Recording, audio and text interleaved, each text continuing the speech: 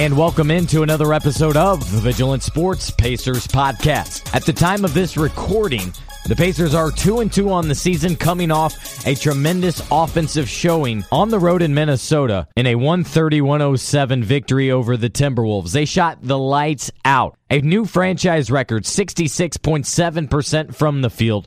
All but one player who played shot 50% or better. And Domantas Sabonis was perfect. 7 for 7, 15 points, 11 rebounds. Darren Collison with 16 assists. That was tremendous. In all, the Pacers were able to pick up their first road win of the season and moved back to 500 with the 130-107 victory. Reunion week continues for the Pacers on Thursday, one night after playing Jeff Teague, Aaron Brooks up in Minneapolis. They're down in Oklahoma City to face the reigning MVP in Russell Westbrook, Carmelo Anthony, and, Paul George. He was the franchise's star for the last several years. He was with the team since 2010, but this summer, his agent informed Kevin Pritchard that Paul would not be re-signing with the franchise at the end of this season, and that was a classy gesture by both George and his agent Aaron Mitz. What took it a step further, however, was that everybody throughout the league knew that he wanted to get to the Lakers, and so in doing so, that really diminished his trade value, and the Pacers then had a difficult time moving him because he had just one more year left under his contract. And ultimately, just before the July 1 start of free agency, Kevin Pritchard finalized a deal with the Oklahoma City Thunder and general manager Sam Presti to send Paul George, the four-time All-Star, down to the Thunder, notably out of the Eastern Conference, in exchange for Victor Oladipo, the IU star, and Domantas Sabonis. Both guys very underappreciated, and in Sabonis' case, misused. But thus far, the results have been tremendous when it comes to Oladipo, a starter, and Sabonis, who's now thrusted into the starting lineup with Miles Turner missing time due to a concussion. It without a doubt is meaningful for all three of the players involved within the trade, and you just know the Pacers want to return to Indianapolis with a W from Oklahoma City. And it would be a mighty impressive road trip if they can do so, to return with 2 victories over 2 playoff teams from the Western Conference. On today's podcast, I'll be joined by Royce Young of ESPN.com. He's been on the Oklahoma City Thunder beat for nearly a decade, so he's had great experience covering Kevin Durant, James Harden, Russell Westbrook, and now this new bunch that is highlighted by their big three, or what they're calling OK3. But before we get to that, Paul George spoke with Oklahoma City Thunder reporters on Tuesday. Here's a snippet of him talking about this reunion game. It'll be emotional from the standpoint of the organization I started with and had a wonderful journey with, 7 unbelievable years with. It'll be emotional from that standpoint. Obviously, being there with Miles through his journey and in a way kind of handing the torch to him for him to take Indiana even further.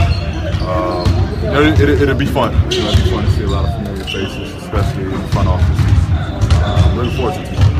Paul, back on Pacers Media Day, your old teammate Miles Turner was quoted as saying that the vet's voice in the locker room just didn't resonate. And considering that was your franchise in your city for so long, I mean, how does that make you feel going into the game on Wednesday? I mean, it's not lighting fuel or adding fuel to the fire. We were a veteran group that had a lot of different direction.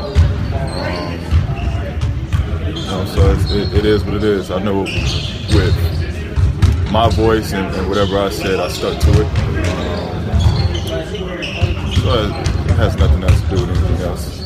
Seems like they're playing very small, trying to push the pace, push the tempo. What's going to be key for you guys tomorrow? Been the same. I think every team has kind of been trying to use that transition game. We've done a great job, I feel, so far on living in transition. Our only challenge is when we play the bigger teams is getting those rebounds. But I think we'll be fine. We take care of the ball, we rebound, we should have no problem tomorrow night. You said the other day, Carmelo wanted that next game as he should. Is it a similar situation for you? Absolutely. Tomorrow we laser focused. And, really up to the task to get this win tomorrow.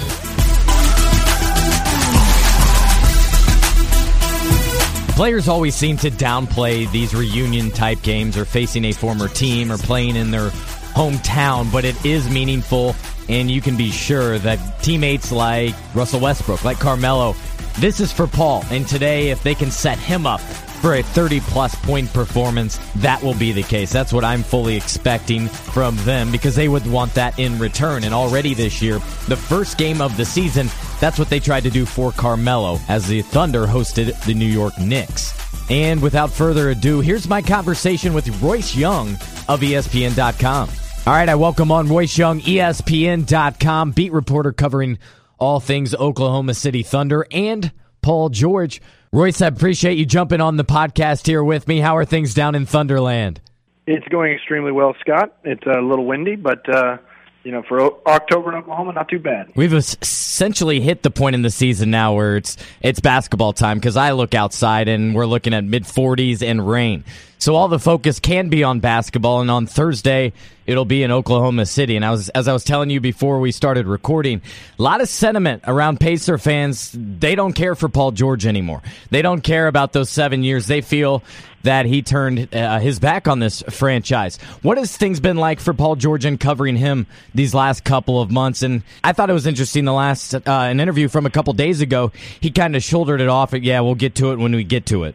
Right, and even in that question, Scott, he was kind of asked, and granted it was right after a buzzer-beating loss to the Wolves, kind of an excruciating way to lose the game, and 2 days off before they set in to play the Pacers at that time, and when Paul George was asked about, who they play next, he kind of, I think, tongue-in-cheek said who. And that's Paul trying to be cute. Funny about it. Yeah, that's him trying to be cute with it. Right. I don't think it was disrespectful at all by any means, but I do think that, I think from his perspective that much in the same way Carmelo Anthony just kind of went through a week and a half ago playing the Knicks, is to just kind of get this over with. And it's not the same thing as when he will make his return to Indianapolis.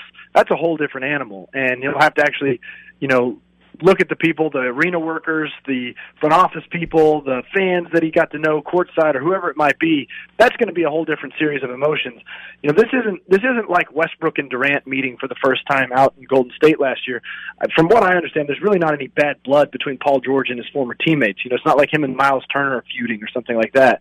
I think that it'll be for him. I think he's looking forward to getting over it. But for the last few months, there's been no question about it that he seemed really excited and really happy about where he's at. How often is he questioned about this? And I go to the conversation, for instance, of Kevin Durant, like what might he do in free agency, which owned every city he stopped through. Is this something here in the first few games that Paul's asked about in every market?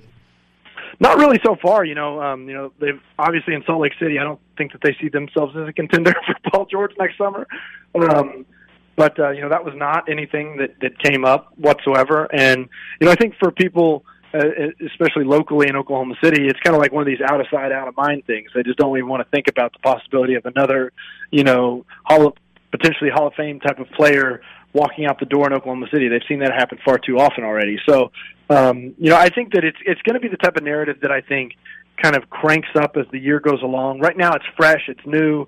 Adding in Carmelo Anthony to the mix has got people more excited about the roster. I think it's gotten Paul more excited about the roster. So right now it's kind of got that new car smell. It's like it's a fresh relationship, the infatuation stage, but we'll see how it goes, in a couple more months. On the rank of storylines that maybe the Thunder fans want to click on your stories on ESPN.com, where would you rank kind of Paul George's stories? I would believe third, fourth behind, Russell. Will he be MVP again, triple doubles, and how can Carmelo insert himself within this organization? Yeah, that's a good question, and from not to make it about myself, but like it is a completely different world now. Going from, previously it was Durant and Westbrook and everything about them together, and then it was just singly about Russell Westbrook, and now it's kind of like you got these three megawatt stars. You got the reigning MVP, Russell Westbrook, who's the biggest star. You got Carmelo Anthony, who's a basketball icon and future Hall of Famer. And then you had Paul George. It was supposed to originally kind of be, Westbrook and George teaming up and how their relationship was going to work and how the season was going to play out between them. And then you throw Melo into the mix, and it's not that Paul has taken a back seat to it by any means, but he certainly is not the significant focus that he was maybe as of 2 months ago, or what he was thought to be coming into the season. The thing is, for Paul, though, as you know, Scott, he's extremely accommodating when it comes to media responsibilities, and he's extremely polite. And so, from my perspective, he gets his name in the headlines a lot just for the fact that he makes himself available, in contrast to one of the other guys on the team, Russell Westbrook, who often can make himself quite difficult. So Paul is a breath of fresh air in my mind. Yeah, I was going to go into that, because whenever NBA national writers especially are asked about the difficult players to cover, Russell is number one on their list. So in turn, you obviously still have to get anything you can get out of Westbrook, but that said, are you now leaning more on Carmelo, on Paul? Oh, absolutely. And plus, they don't know Westbrook exceptionally well. I mean, they've known him from times with Team USA and other All-Star games and stuff like that. But a lot of times with Westbrook, it's better to have other people talk about him rather than himself. So, and especially Paul and Carmelo are great quotes. They're really insightful, candid, thoughtful guys. But yeah, it is. I think it is it's going to be kind of maybe, I don't know if I'd call it a crutch or kind of just instinct to kind of go to those guys because they're the good quotes. They're heavy. They're, like I said, thoughtful, candid. Westbrook I've known Russ for almost a decade now, and he can be kind of difficult, but I still kind of enjoy talking to Westbrook because it's like trying to crack a riddle every time you talk to him. Like, how can I get one good quote out of this guy? That's a challenge. You enjoy that? You got to kind of, yeah, I think so, because you kind of put your you put your battle helmet on and get ready, and you got to be on your toes, and you don't walk into a scrum with Westbrook ill prepared. And like I said, I've known the guy for a long time, and I have a pretty good relationship with him. So sometimes I can kind of give it back to him when he's throwing it out there. So, but there's no question about it that having players like Paul George and Carmelo Anthony make my job significantly easier than it was a year ago. What are the general storylines that Paul has been talking about this season? And obviously, he goes into every season the last 3 or 4 years saying he wants to be MVP or try to be that. I have no problem with that. You have to aspire. You have to set your goals high. What other things are we talking about, Royce? Yeah, he's talking a lot about how special he thinks the team can be on the defensive end, and I think he sees himself as kind of the anchor of that. He's always been known as one of the best two-way players in the game. And I think that he sees himself being able to kind of imprint a new defensive identity on the Thunder. He's spent a lot of time, and it hasn't played out necessarily the first 3 games just because he hasn't shot the ball up to his standards. But he's talked a lot about, being in kind of this new position where he's got a point guard like Russell Westbrook that's getting him pretty easy looks a lot of times. And both him and Carmelo Anthony have talked about the adjustment, and they didn't say it as a slight to anything or as a negative or even tongue in cheek, but they're kind of adjusting to taking open shots, and that's not something that they're used to. Or on another thing that Paul has kind of referenced is, he's used to having a second defender shadowing him, or even having the second defender fully sent to him. Him and both Carmelo are finding themselves with pure isolation plays a lot more than they did in years past, just because of what's on the floor with them. So, all 3 of those guys have talked a lot about the adjustment period and kind of acclimating themselves to one another. But, Paul has definitely, he sees the team, and he's used the word special. Him and Carmelo both have talked openly about their desire to win a championship with this team, that they think that they're capable of it. That's where I think Paul will really benefit, is he's a tremendous catch-and-shoot player. And so what I've seen in the, I think, 2 games I've been able to watch thus far is he'll get it, right of the arc there and just fire away and connect with great accuracy. I think that's where he's going to have a lot of success. And same thing with Melo. We hear a lot about Olympic Melo, and if Russell's attacking, Paul's open on one side, we'll see Carmelo on the other side. Yeah, I think, and that's kind of how Billy Donovan's got, I think, in his mind's eye, is just to be able to spread the floor with these guys. You got Carmelo as a pick-and-pop guy, somebody to run a 2-man game with Westbrook, while Paul George is curling off the pin down on the weak side. I mean, Paul George moves as well without the ball as just about any player in the league. And that's something the Thunder have sorely needed over the years, and that's something that I think Russell Westbrook likes to look for. A lot of people talk about Westbrook and how he kind of orchestrates offense. Westbrook will find you if you're moving and you're open, and he will look for you. And that's why I think the partnership with George can work pretty well, is because Paul George is in constant motion. The guy likes to move up, along the baseline. He likes to curl up to the top of the key. And, right now, like I said, his shot's really not been falling so much. And, even himself, Paul, kind of joked the other night that he's, I think the way he phrased it was that he's worried but not concerned about his shot not falling right now. But he feels like it's all a rhythm thing. And once he kind of gets in rhythm and learns how he's catching it, where he's catching it, when he's catching it, that they'll start falling for him. Is it weird for you, for instance, like a Kevin Durant? Like, I knew where you were going with that. I knew exactly what Paul was going to say. Yeah, I'm a rhythm guy. I'm going to try to get shots early in the game to try to get into. I knew exactly what he was going to say, just from covering a guy for so long. Exactly. I mean, you can almost write it down before he even says it. There's no question about it. I mean, Westbrook.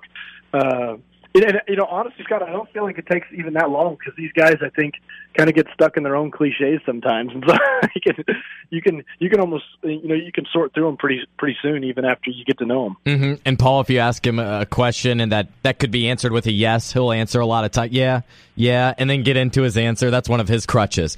So you can't ask him a yes or no question. That is good to know, because Russell Westbrook, you don't come with that yes or no question. Paul, as you said, very accommodating. My biggest thing with him I've found over the years, Royce, is that oftentimes he says what he thinks people want to hear. For instance, and this I always go back to, the day before his agent called Kevin Pritchard to the Pacers, Paul was sitting with his back against a dugout at a charity softball game, saying how he wants nothing more than to win a title for Indianapolis and what they've done for him. Sounds great, but clearly there were conversations before that where we know those comments just were not going to happen. Yeah, that sounds much like a player that I used to cover once upon a time in Oklahoma City. And I think that sometimes these guys can kind of fall into that it's the setting that they're in, it's the person that they're talking to, and that they can often say what people what they think people want to hear. And that's why Paul George has said a lot of very positive, very strikingly positive things about his time already with the Thunder, and how happy and excited he is to be Westbrook's teammate. And while certainly all that stuff, it's not a bad thing. What's the alternative? He says bad things about the Thunder.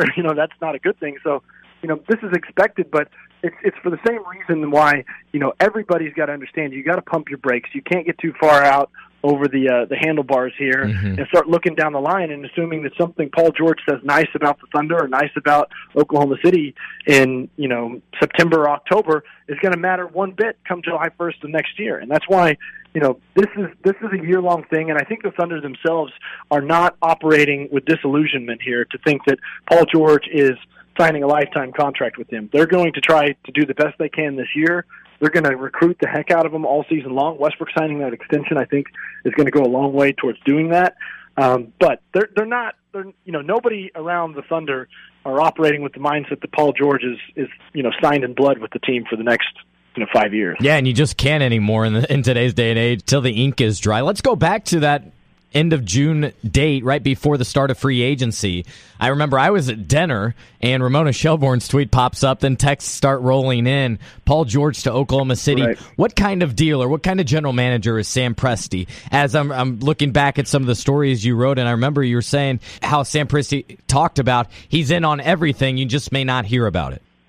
Yeah, absolutely. Presti is a complete grinder. He is as meticulous as any front office executive as there is in the league. And the one thing about him is that he always sees himself as an opportunistic guy. And, I think that a lot of times where front office executives sometimes err is that they're not patient. And, Presti was pushing for trades with the Pacers for Paul George back at the trade deadline. They were interested in Carmelo Anthony back then, but Presti basically just said, this is the offer. And he kind of, it's a risk, but it's part of it. I think it's part of where he's shrewd and he's savvy, is that he just said, I've got an offer out. This is the best I can do.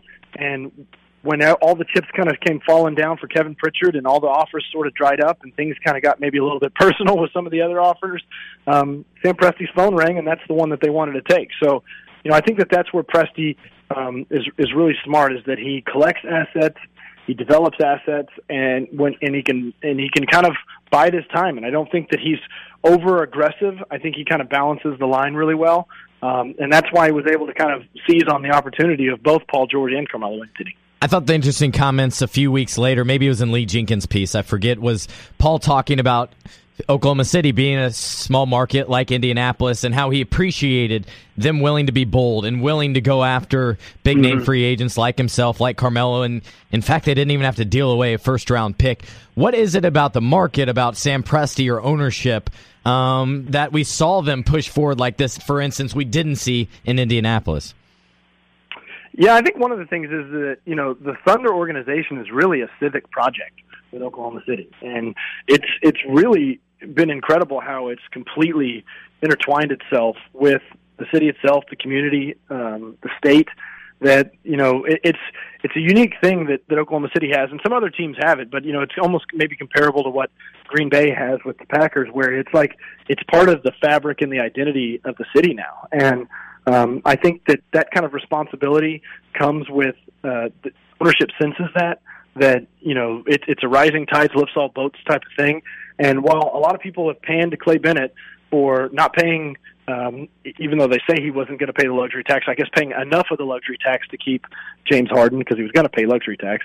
Now look at he's come around and he's going to maybe be paying one of the highest tax bills in league history come next summer if all this works out the way that they want it to. And Bennett just sees this as the commitment to doing business in the NBA. And I think for a businessman like him, the Thunder have really managed their money well over the last decade. They've put money away. They've got a pretty good little savings account going, and they can now shell it out. And I think that's kind of the mindset it is that the Thunder are really well run, top from ownership to the front office, through everybody out the organization, that they pride themselves on trying to be a first-class organization.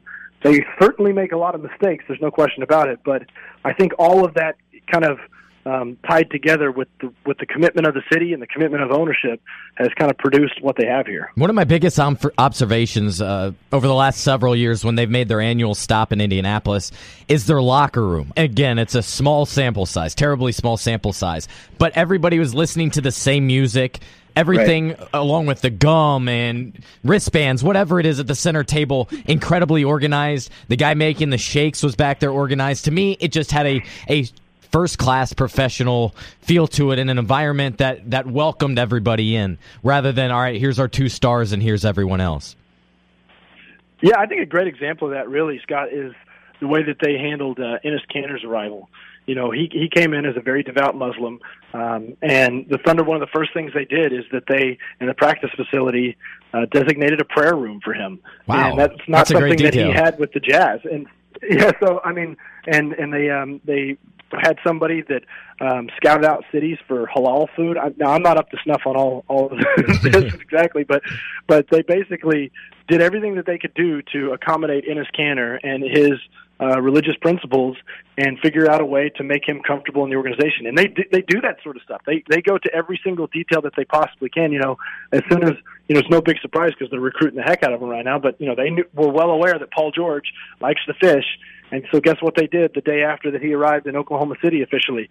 They had him set up on a lake ready to go fishing up in Lake Arcadia. So, that's the attention to detail that they try to take. Let's talk about the other side of the trade briefly, what the Pacers got in return, Victor Oladipo and Domantas Sabonis. And Sabonis, if team members had to signal one guy, point out one guy that jumped out at them at training camp, it was Sabonis. The biggest thing I read from the whole situation and in talking with Sabonis and others was how he was used in Oklahoma City. Started 66 games, but he was used not in a way best fit towards his game. Did you feel that way?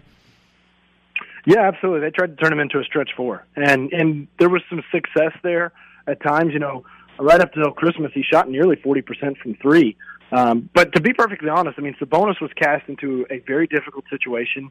He was playing alongside Russell Westbrook, and Westbrook, well, I think kind of took Sabonis under his wing. There was different times where, Westbrook told Sabonis to start coming into the practice facility early to shoot with him at like 8 a.m., which used to be the time that Westbrook would shoot with Durant. Now it was Westbrook and Sabonis. It was kind of the symbolic thing of him taking a player under his wing.